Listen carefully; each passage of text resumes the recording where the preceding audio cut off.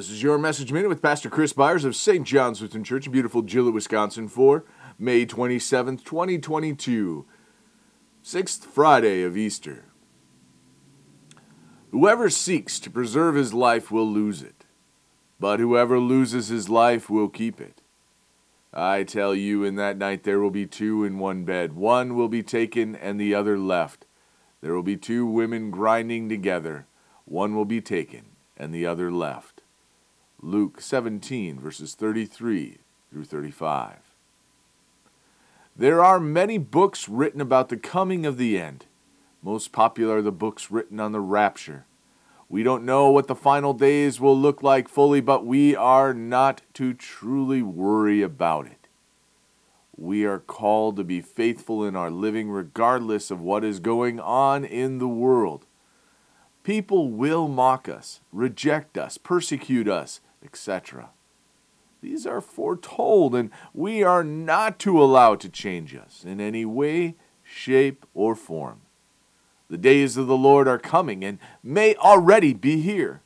One thing is certain, that our day will come. If it be all at once, or it be for each of us alone in a bed, we are not to know. It is important for us to continue to speak the truth of Jesus Christ in love, to tell all whom we love about the salvation that comes from Christ alone. We don't need to wag our fingers at anyone. Just share the gospel of Jesus and pray that lives be changed. There will be those who try to still our voices, but we are called to speak out all the louder.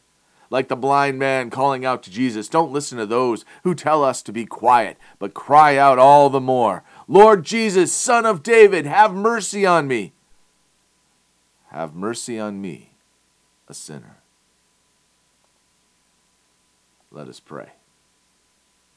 I thank you, my heavenly Father, through Jesus Christ, your dear Son, that you have kept me this night from all harm and danger. And I ask you to protect me this day also from sin and every evil, that in all I do today I may please you. For into your hands I commend myself, my body and soul, and all that is mine. Let your holy angel watch over me, that the wicked foe have no power over me. Amen.